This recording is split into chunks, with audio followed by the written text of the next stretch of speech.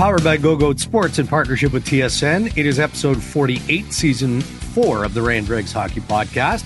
And it is presented by our title sponsor, Canadian Club Whiskey. We've got Scott Rintoul, who's the host, Ray, of the documentary podcast series on the West Coast Express. Long-form podcast, incredibly detailed, talking about that great line, right, of Bertuzzi and Morrison and Naslund back in the day with the Vancouver Canucks, and, you know, some of the good, some of the not so good, and the multiple interviews that Scotty did, and the storytelling is just incredible. So looking forward to having a chat with him. We'll get to headlines here. I'm in Florida. I'm not at the NHL hotel this time. It's a first. It's okay. It's not that big of a deal. But I had an interesting experience yesterday. Got done the meetings at about 3 o'clock, taped our TV stuff, came back, getting in shorts and a t-shirt. And I've got a poolside room with a balcony, second floor, not that high. So I'm looking out over the pool, and it's a smallish hotel pool. That's what it is. It's not this big resort oceanfront setup, right? Right. And I look over, and there's this guy, mid-40s maybe, probably needs to work out a little bit harder. He's shirtless. You know, he's poolside. What does he care? Yeah.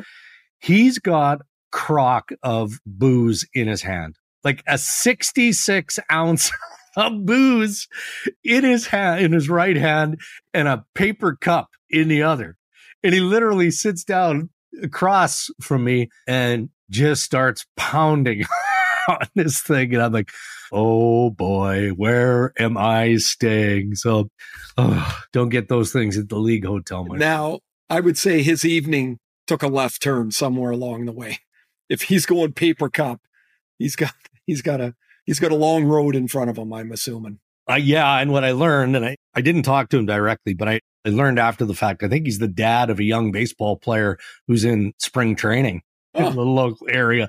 Now, who knows what level of player this kid is, but I'm like, well, he's having a good time. He's watching his kid play minor pro ball or trying to make his way, and then he's crushing it poolside. So, all right, headlines, and not humorous at all for the Carolina Hurricanes. Why don't we start with the Andrei Svechnikov situation? Worst case scenario, worst news that the Carolina Hurricanes could receive is that he requires season-ending surgery for an ACL injury, knee injury that takes him out for the remainder of the year. And I mean, we talked about the Hurricanes, whether Donnie Waddell should have done more to, bring in a little bit more scoring near the trade deadline. Now you take out a young talent like Svechnikov, who's got 23 goals.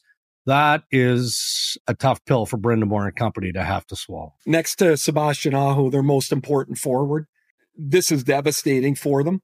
All of a sudden, the road through the Eastern Conference, in my opinion, got a little more pliable because I really don't think Carolina is a factor without Svechnikov. I think there'll be a pain in the ass to play against. They needed to score prior to Svechnikov going out. Now that he's out, I just don't know.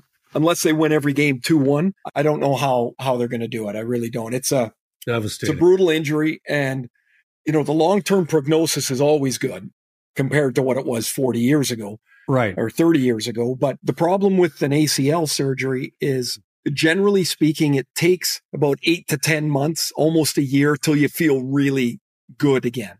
He'll be back earlier than that. It's March. April, May, June, July, August, September. He's probably back maybe the 1st of November, unless he's, really lucky. But then he's got to rebuild his game again. It's a brutal injury, and feel bad for him. It's a tough one. Yeah.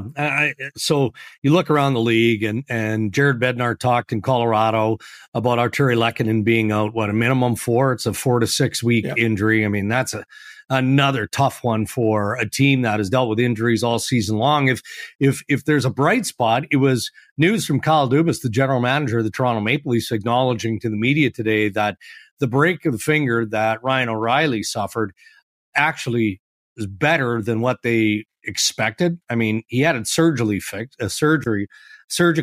So he's not going to be out as long. And the good news is that, they expect him to be back in time for the playoffs.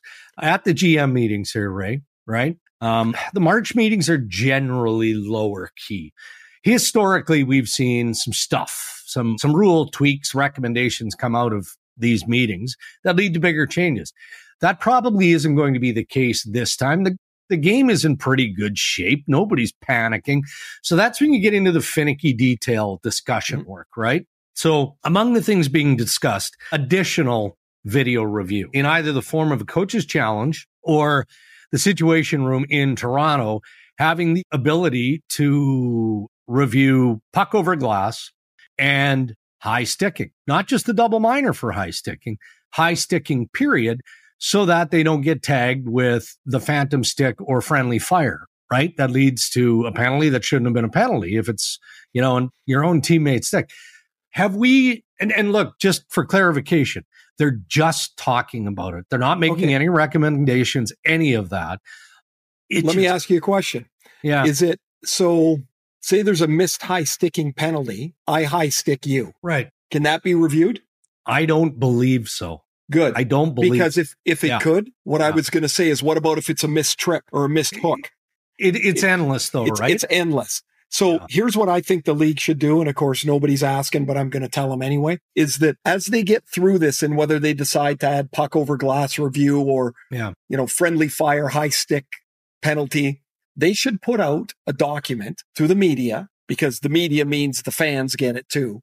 Right. Here are the rules that can be video reviewed. Here are the circumstances they can be used in. So that how about being proactive instead of reactive? Right.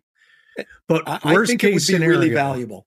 Right. And I don't disagree with you. Worst case scenario from the mouth of Colin Campbell, head of hockey operations, is a deciding game in the playoffs.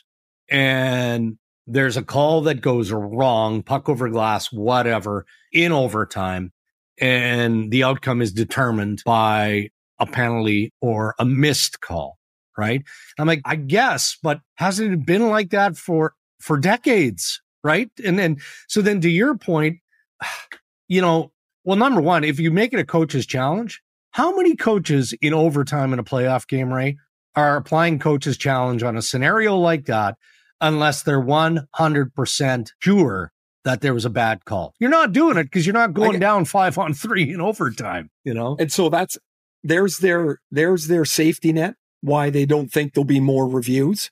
Yeah. Because coaches aren't going to do it. I've got an idea to that. I don't think it should be the coach's responsibility. Why does the coach have to challenge a mistake by the official? So you're saying the Situation Room should manage it? If it's called over the glass penalty and it isn't, why should a coach have to be on the hook for that? Right. By the way, those reviews, there should be a time limit on them. Agreed. Because it's ridiculous to stand there and watch two. Yeah. But it's not. It's not. You get two linesmen over there splitting hairs on an offside call for 5 minutes. It's ridiculous. Yeah. I think they've got a $10 million clock. As soon as they put the headsets on and they've established communication, start 90 seconds. Yeah. Like as soon as you've established, so you're not mucking around and they lose their review time while they're trying to get the communications right. Yeah. And if you can't, I don't think it should be a coach's challenge. I think it should not be a coach's challenge. It should come from the Situation Room. If you want to get it right, put a 90-second time limit on it, put a document out that tells you what is and is not reviewable, and then move on. See, but I think that this is about public relations as well. And I think that the commissioner's office especially would rather it be a coach's challenge, because then it puts the onus on the coach, and the NHL can't botch it twice. Okay, so now you know what I mean by that? Yeah, so they miss it the first time and then they review it and they miss it the second time. Right. Because they reverse it, correct? Yes. But to me, you're worried about something that's not to be worried about, because you can say, we've got it right. That's what review's for. Yeah. Wow. Like I think I like video review. I think it's so muddy in too many places that instead of tacking rules on, clean it up so that everybody has an idea what is not the categories can be reviewed. Dregs, I'm telling you, in the playoffs last year, I talked to half a dozen coaches. Those guys can't agree on whether it's Monday or Tuesday most of the time. Every one of them said reviewing a goal or goalie interference where the penalty is an extra penalty is not right. Why should that be the coach's challenge? Either it is or it isn't. Should come from the Situation Room. Yeah, I don't disagree. And they're right. By the way, you're now making that decision on your video coach's recommendation. Right. That poor guy is going to make a call on a decision that might cost a team $1 million or $2 million or $10 million if they get bumped out of a series because of it. Yeah. It's not well, right. Imagine, you know what? The commissioner years ago, the reason that there's any video review at this point is because Matt Duchene was 12 feet offside back in the day, right? With Colorado. Yep. And so the league said, well, we can't have that. I mean, it was embarrassing for the National Hockey League. But Bettman at that time, when they introduced initially the video review, said, be careful because there will be unintended consequence, and we're living it now. We're seeing it. It's not about good goal versus bad goal. Now we're overturning penalties, or worrying about judgment calls by the officials based on video. By the way, review. How many times do they get the puck over the glass wrong? Never. It is amazing. You look at that replay often. 5 times and you go, man, they got it right again. How did they get that? Yeah. One other thing as we wrap up headlines. I mean, the only reason I'm trying to minimize the amount of discussion on the general managers meetings, because in fairness, the game is pretty good, right? So they don't have a whole lot of reason to pull it apart. One of the talking points was fights after clean hits. And it's not viewed as a big issue. Maybe you view it as a bigger issue because you do those games. You analyze those games and you see it as much of it as anybody in hockey, period. And we do see it too much, but I think the emphasis is, and it's not like Stephen Walken, the head of officiating, is going to send, staff email to all his officials to say, hey, damn it, start calling the instigator penalty. I mean, but it's there. Like, deterrent is obvious, isn't it? Either call an instigator if you feel it applies, or call an additional 2-minute minor for something else that led to the fight or the sequence. And it will probably get deterred just naturally, wouldn't it, by doing that? If, like, I dislike the guy that makes the clean hit. Now he's got to fight. Yeah. This is a scenario we're talking about. I'm assuming they don't like to hand out the instigator because it carries a 10-minute misconduct with it. So call roughing. Yeah, that's it. Give a power play. If the hit is clean and there's no penalty on it and a fight ensues, chances are the guy that made the hit is not starting the fight. There's no reason for him to start it. So give the other guys the extra penalty. Right. Dregs, one more thing I want to bring up really quick. Yeah, of course. They spoke at the meeting, and you would have the detail on it about the mandating in the future, the cut resistant stuff. Yeah. For wrist guards and legs. Socks. Yeah. And the players, there's a comfort level and things like that they have to talk through. Yes. We just talked about Arturi Lehkonen and Ryan O'Reilly with broken fingers out of the lineup. To me, this all goes together. Guys wear gloves today with no cuffs, and they're like mitts. They're like mittens that you wear in the winter. They get a pair of gloves in the morning. They wear them in the game that night. There's very little to no protection in them. Yeah. And I really wonder why the Players Association doesn't have a discussion with their players and thereby with the equipment manufacturers trying to get a little more protection in the gloves. Yeah. Interesting. Because the gloves are so light, Dregs, they could easily extend the cuff. Yeah. And the guys wouldn't even notice it. They really wouldn't. I think I had pretty good hands. I had cuffs up to my bloody elbows. And these things weighed about 3 pounds each. They were terrible compared to today's gloves. They could easily make a glove that is protective of the fingers, thumbs, and wrists. Yeah. That is light enough for the players. I think it's a foolish chance they take.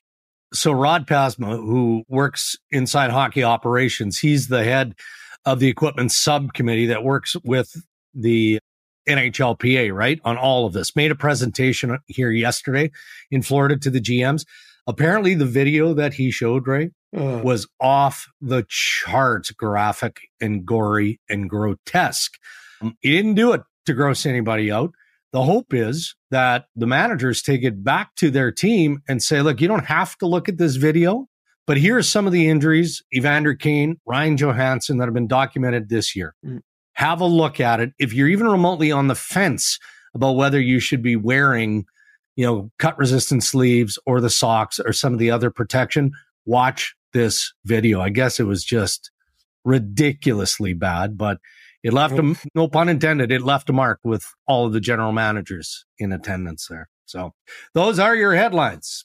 Our interviews on Ray and Dregs this season brought to you by our good pals at Canadian Club Whiskey, who are asking, are you over beer? So why not try a refreshing CC ginger ale with lime next time you're having a drink or watching a game?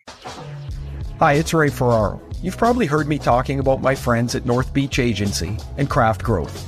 They provide customized marketing solutions tailored to help grow businesses of all sizes. From results-driven marketing across TV, radio, and podcasts to websites, digital, social, out-of-home, and everything in between. They have the proven expertise to get the measurable results you need to get your business growing. You can visit craftgrowth.net and book your free business growth consultation now. That's craftgrowth.net.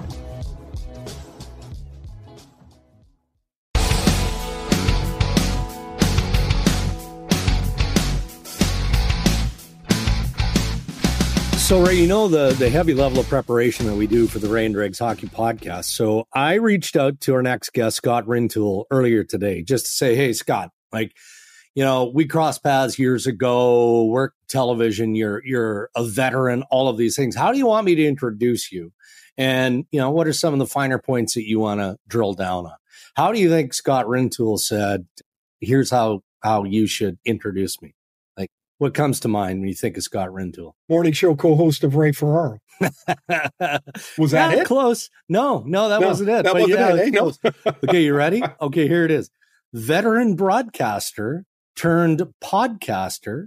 And then he goes on, creator of Unreal, West Coast Express, which is all true. But it's very all true, dignified. but it's legit. You asked for, if you know Scotty, Scotty, is this fair? You're a detail guy. I am a detail guy. And I also thought that sounded a lot better than, like you, Dregs, piggybacked Ray around on a show. Hey, last week, Scotty, you said you listened to last week and, we were complaining about booking guests. I said, no, that was just Dregs. I said, I've booked one guest this year. Two, actually. Two now. Two. Yeah. And one of them is you, and one of them did not have any links to this. I don't think there's a correlation. It's got nothing to do with me. Okay. Nothing to do with you at all. Nothing at all. You are better talking about opossums and raccoons and your dogs with Dregs. And maybe who's going to win in a fight between you two. I thought that's why you guys were bringing me on, to ultimately be the judge on that. Well, I would say that would be that would be the easiest work you've ever had right there. In fairness, Ray, that's why we have Rob, Gray, and Raheem. We've got this great cast. What the hell were they doing? Producers. I know, when you work a game for ESPN or ABC, they don't ask you to go and plug the truck in, right? You show up and you do what you need. We know why that doesn't happen, right? We'd never get on the air. Fair enough. All Scotty, right, how are you doing? Yeah, he looks like he's doing great. I'm great, guys. Thanks for having me on. It's a pleasure, as always, to hook up with you two. Okay, Scotty, let's dive into it. Oh, sorry. You go ahead, Drakes. You go ahead. Yeah, well, look, I'll introduce the podcast, and then Ray, you can dive in with some of the details after that. But Scott, the podcast that you worked on, which I wasn't making fun of in any way, shape, or form, as part of your introduction, right? West Coast Express. But one of the NHL's great lines and all the trials and tribulations of that great line. What's unique and impressive is not just the level of detail, which we've already kind of made fun of, but the fact that to do it in a long form the way that you have allows you to present everything, all of the details, because there's so much that went into that era of the Vancouver Canucks. But why this story, and how fantastic is it to be able to do the deep dive that you've done? Well, I'll answer the second question first. It has been a thrill, and it's been a lot of detail, but it has been fun. This is something I've never done before. And you guys know, based on the mediums we've worked in, you don't get to sink your teeth into a lot of things for as long as you'd like to. You almost leave every long interview or every broadcast thinking, I wish we could have just done a little more with that particular person or heard a couple more stories. Yeah. But this allows you to do that. And why this story? Pretty simple. On the surface, it's just three guys acquired by three different general managers who didn't really work out with their original teams, and somehow they end up being the most dominant line in the NHL for a short period of time, but still the most dominant line in the NHL. That on the surface is a great story. But when you mentioned earlier the trials and tribulations, they had so many memorable moments together, some of them triumphant, some of them on the other side, where it was unforgettable heartache. but it seemed like every single year there was something happen that as a hockey fan, you just wouldn't forget. And it made for a compelling story to tell. When the Canucks were in that time frame, they get to the Cup final in 94. They lose to the Rangers in just an unbelievable series. It was an unreal series. And then things kind of tailed away. You've lived in Vancouver pretty much your whole life. At that time, like, the Canucks were just looking for something, anything. And then it all hit. What was as you talk to people, what was the first part of that thing that had to work? The acquisition of Brendan Morrison, Marcus Naslund, and Todd Bertuzzi. Like, what was the first thing that had to hit? It seems like the first thing that really had to hit, Ray, with all due respect to those players, was probably Brian Burke. And the reason I say that is because that time was so chaotic in Canucks history. You mentioned they go to the Cup final, one of the most memorable ones ever. And 4 years later, nobody knows which way is up. Like, quite literally, Corey Hirsch says in the podcast, he didn't know at one point who the GM was. Like, he wasn't sure who the general manager was. Was it Mike Keenan? Was it Steve Tambellini? Nobody really knew. And that's where they were in only 4 short years. So Brian Burke came in and gave them stability. Now, Naslund was already here in Vancouver. Bertuzzi had recently been acquired by Mike Keenan when Burke arrived, but they weren't what they were going to be. Burke gave the foundation and he said, all right, I'm going to be here. And you knew Burke and Keenan weren't going to coexist for very long, right, based on the way that both of them are. And but that's Burke not even, Scotty, and that's not even revisionist history. No. As soon as Berkey came in, it seemed like pick a date. Yeah. Because it's going to happen. Correct? Yeah. No question about it. And people detail that in the podcast. And Burke said, I promised ownership that I would make sure we gave Mike Keenan a chance. But you guys both know Berkey. I don't know how long that leash was ever going to be. No. You know, Scotty, a few years ago, you sent me a note about listening to this long form podcast. And I'm generally a one episode type of podcast listener. But you got me into the podcast about the NBA official scandal. And the way you said it is, you probably think you know a lot about the story, but man, this is fascinating. And what I found was like 100 things, honestly, that I had no idea about. What are some of the most remarkable things you found out about the West Coast Express that, even though you lived it and lived around it and were in the media, you didn't know? Man, there's a laundry list, quite frankly. One of the big ones that jumps out, though, Ray, is how bad the relationship got between Mark Crawford and Todd Bertuzzi. And I think most people know what Todd Bertuzzi's persona was back in the day. That doesn't mean that's how he was as a person, but that was his public persona. You described him, Ray, when we talked, as being brooding and gruff.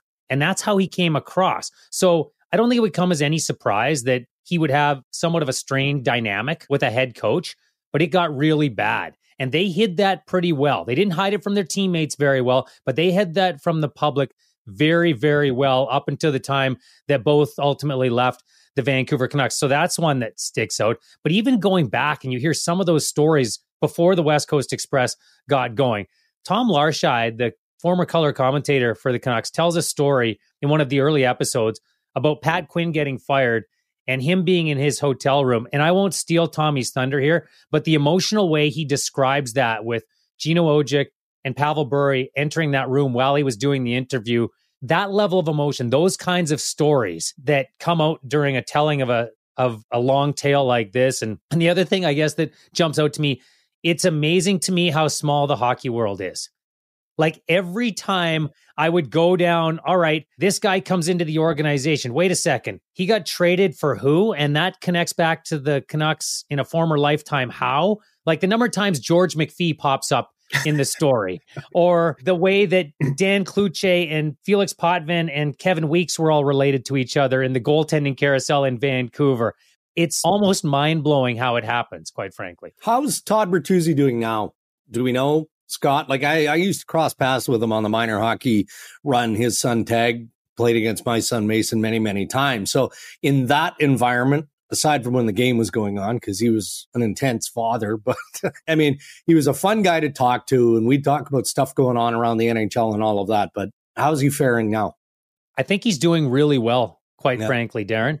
I've talked to him on a number of occasions over the last couple of months as the podcast has been coming out, and constantly keeping in communication with him and the other two principals on that line.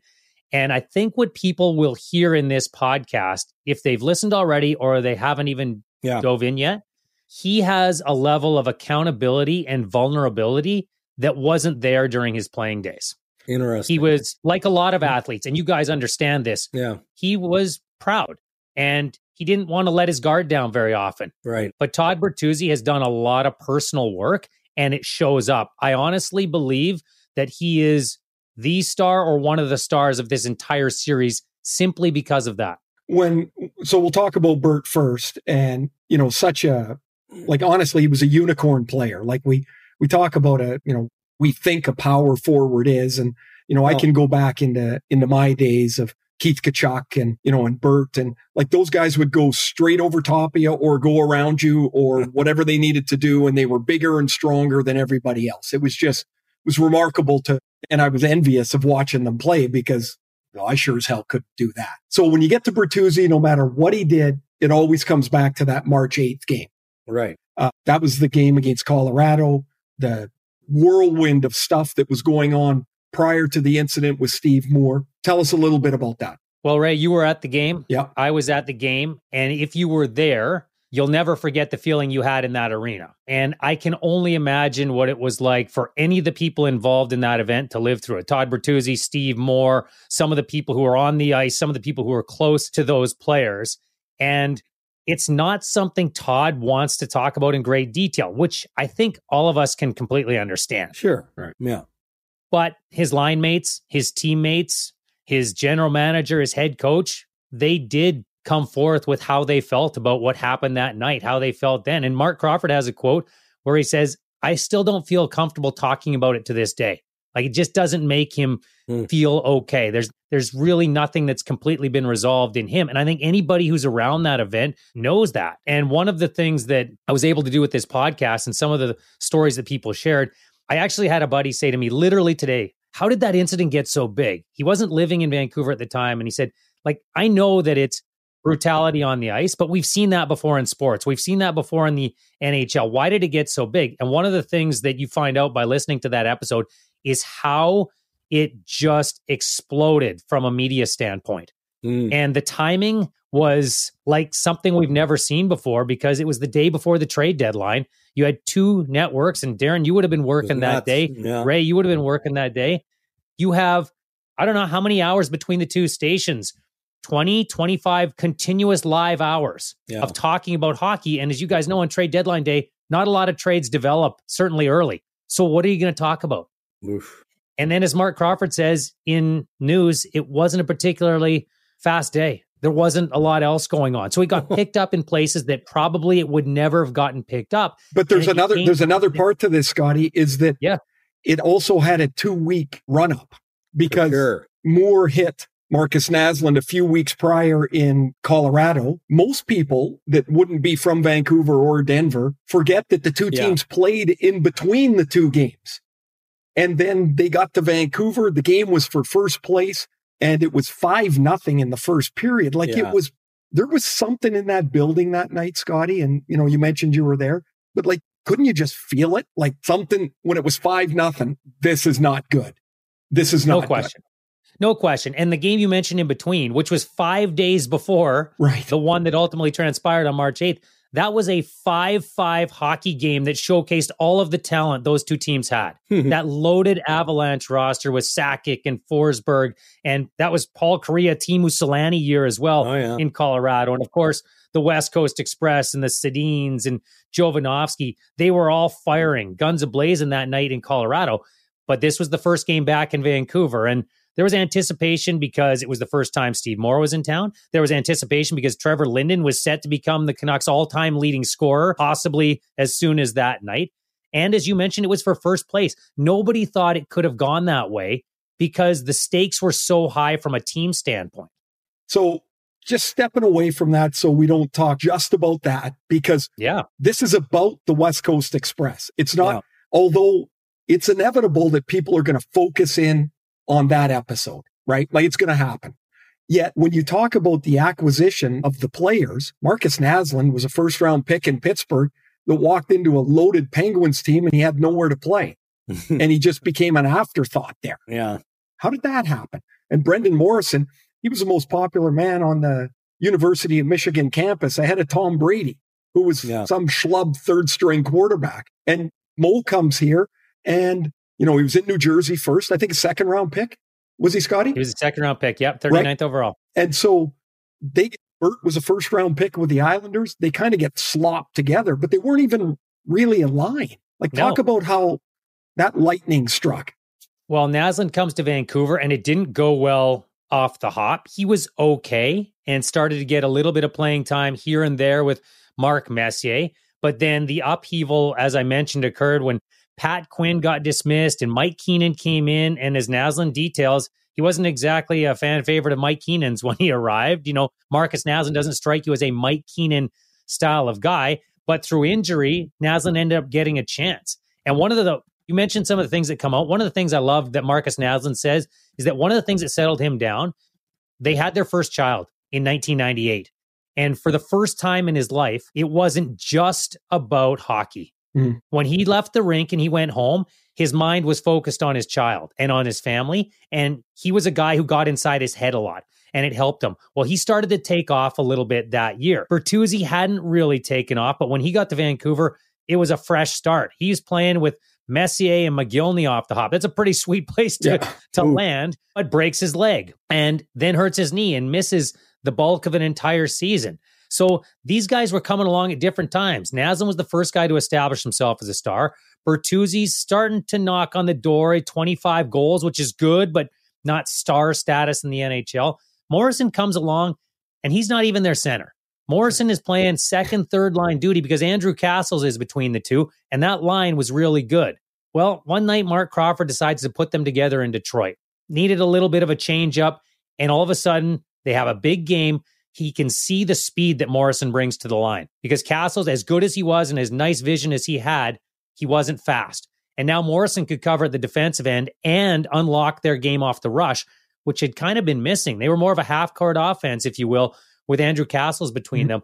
And that line played so well that the notorious line blender, Mark Crawford, he couldn't switch him after that. He had to keep them together because they suddenly were the hottest line in the league.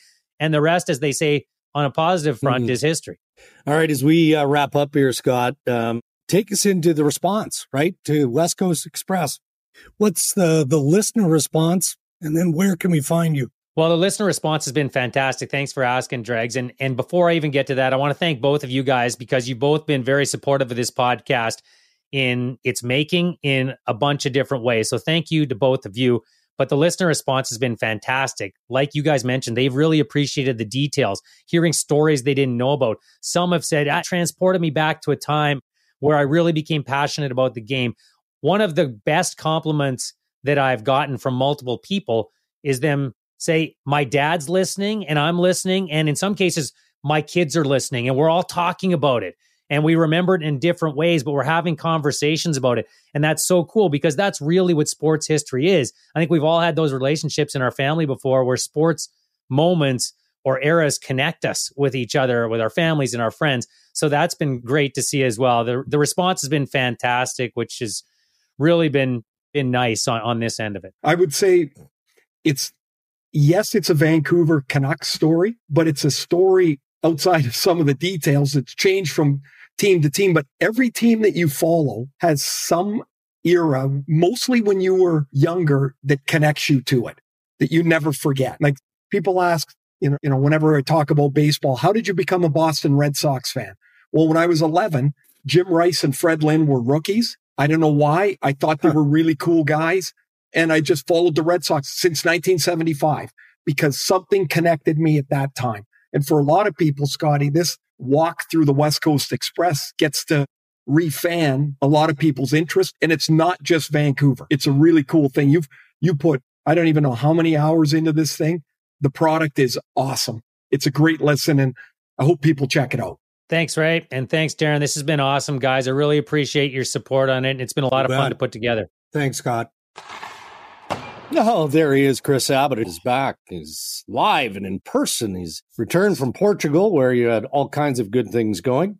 Chris dropped by to anywhere.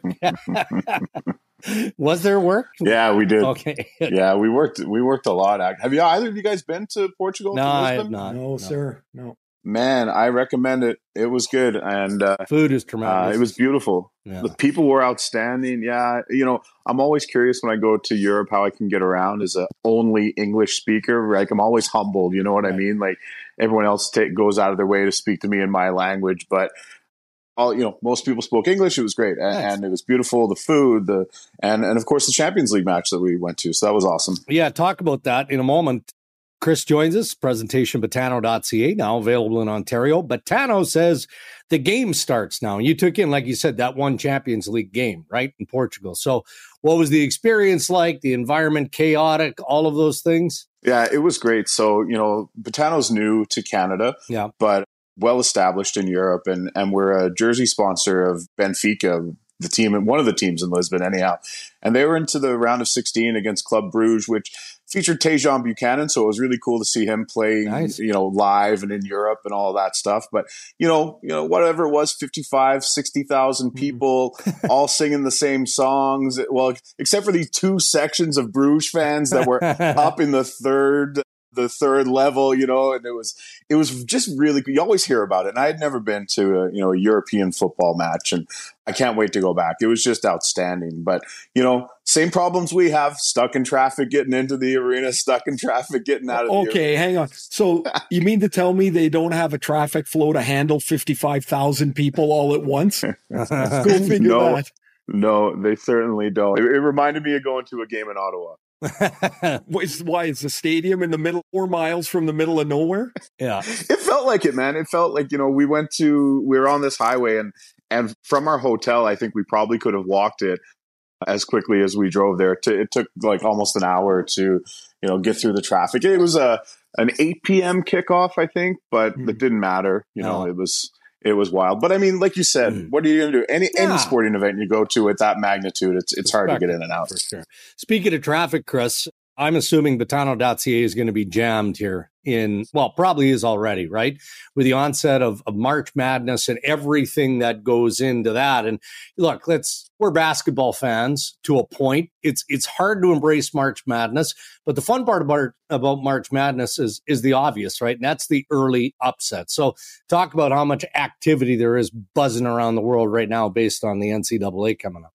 It's funny. You're a basketball fan to a degree, like you said, right? Hockey guys at heart, and you guys know my baseball affinity. But even more and more as I go around Toronto this week, I hear people talking about it. Everyone likes to get in their brackets and all this. So lots of betting action going on. Always lots of upsets. It's fun.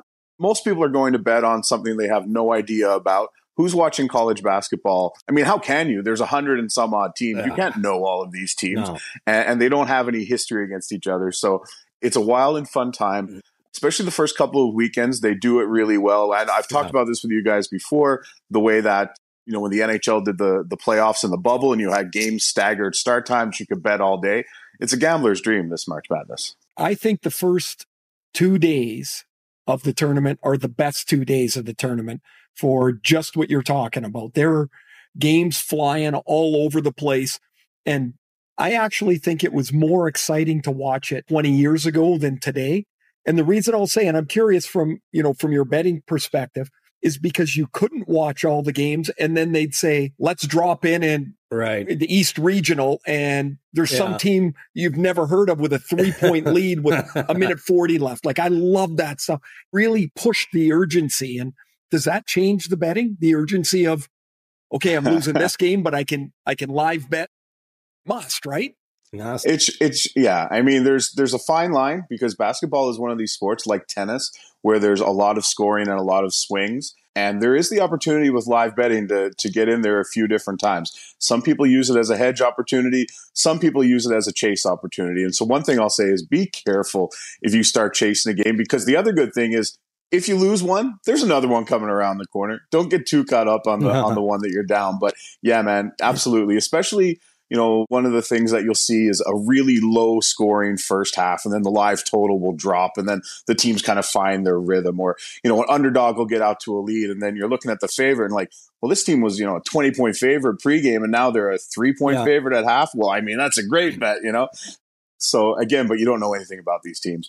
So it's I would say one of the things about basketball that it is the toughest sport is the line will be 11.5. Some teams up by 14. They got the student manager in by this point and they give up a couple of threes at the end. And you're like, and they're happy. They won. They're moving on. And you're like, I just got kicked in the teeth. I think it's the toughest to really feel confident until it's over sport. Well, that's the thing. There's so many points in a basketball game. And like you said, the guy throwing up the 3-pointer at the end with it doesn't matter. Like, it might be a 16-point game at this point. It goes in and you got people wondering if it counted. Oh, they've already switched to the next game.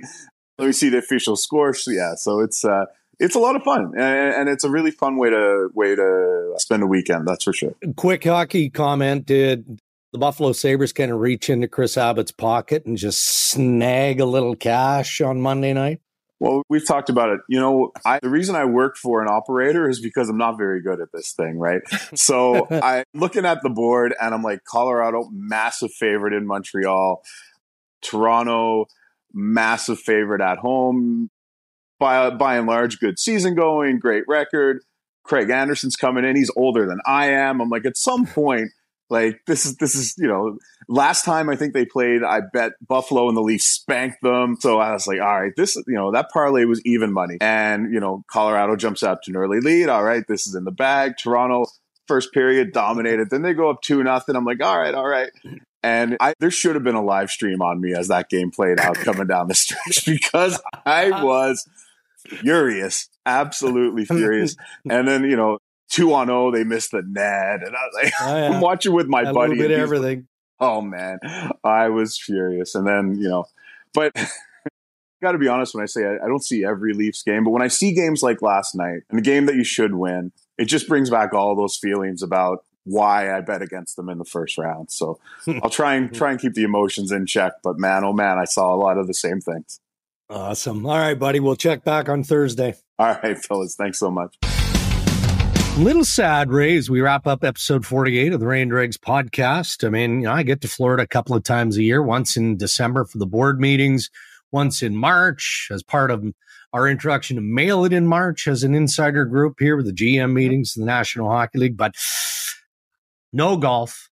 A couple of your buddies, I'm not going to mention their names, general manager buddies, may be playing golf as we record this afternoon, Tuesday afternoon. Yeah. They may be playing with one of the greatest players in NHL history. They may be playing at a golf course not too far from where we're staying, Palm Beach, but I'm not going to disclose any names because... So that's an unsubstantiated rumor then? Yeah. Well, yes, but sort of. One of them you've played a fair amount of golf with over the years. Well, so here's the thing. When the meetings are over, what are you supposed to do? Well, exactly. You either go to the pool, right? Some of them have their wives here. So, I mean, they've got... Did Holly make the trip down? No. She's working. Was she invited? Always. Every single year. Twice a year I invite her. I think she's maybe come 3 times in the last... Are you taking it personal yet?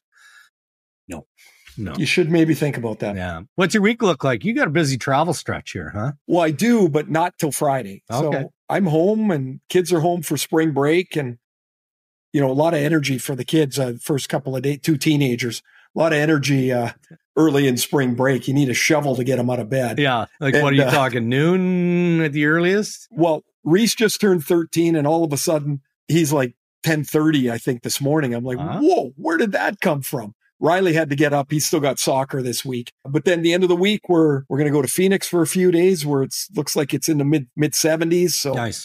Look, get a little warmth. And then I got a couple games. I'm going to be gone for 12 days with 4 games and a little spring break trip in there too. So. Good for you. We'll enjoy that family time. And I've got, what about you? When are you home? Back tomorrow night, Wednesday night. So that's fine. The meetings will wrap up early. I'll fraternize with a couple of GMs who are going to stay along and jump on a flight. Get back for Thursday, another episode of Ray and Dregs. And then we've got the Leaf game against Carolina, who we talked about earlier in the podcast on Friday. So busy week. travel and games. It's all good. No complaints. Yep. Getting close, though. We're getting into you get into 10, 12 games left, and those final jockeying for position spots are pretty heated. No question. Huge shout out to our partners, Ray, who make podcast possible each week. Our title sponsor, Canadian Club Whiskey, who ask, are you over beer? By Botano.ca, now available in Ontario. Remember, Botano says the game starts now. And by Doer, you'll use the code RNDPants, and you will save 15% off everything at Doer.ca. That's episode 48 of Rain Dregs. Until episode 49 on Thursday, stay safe, everybody.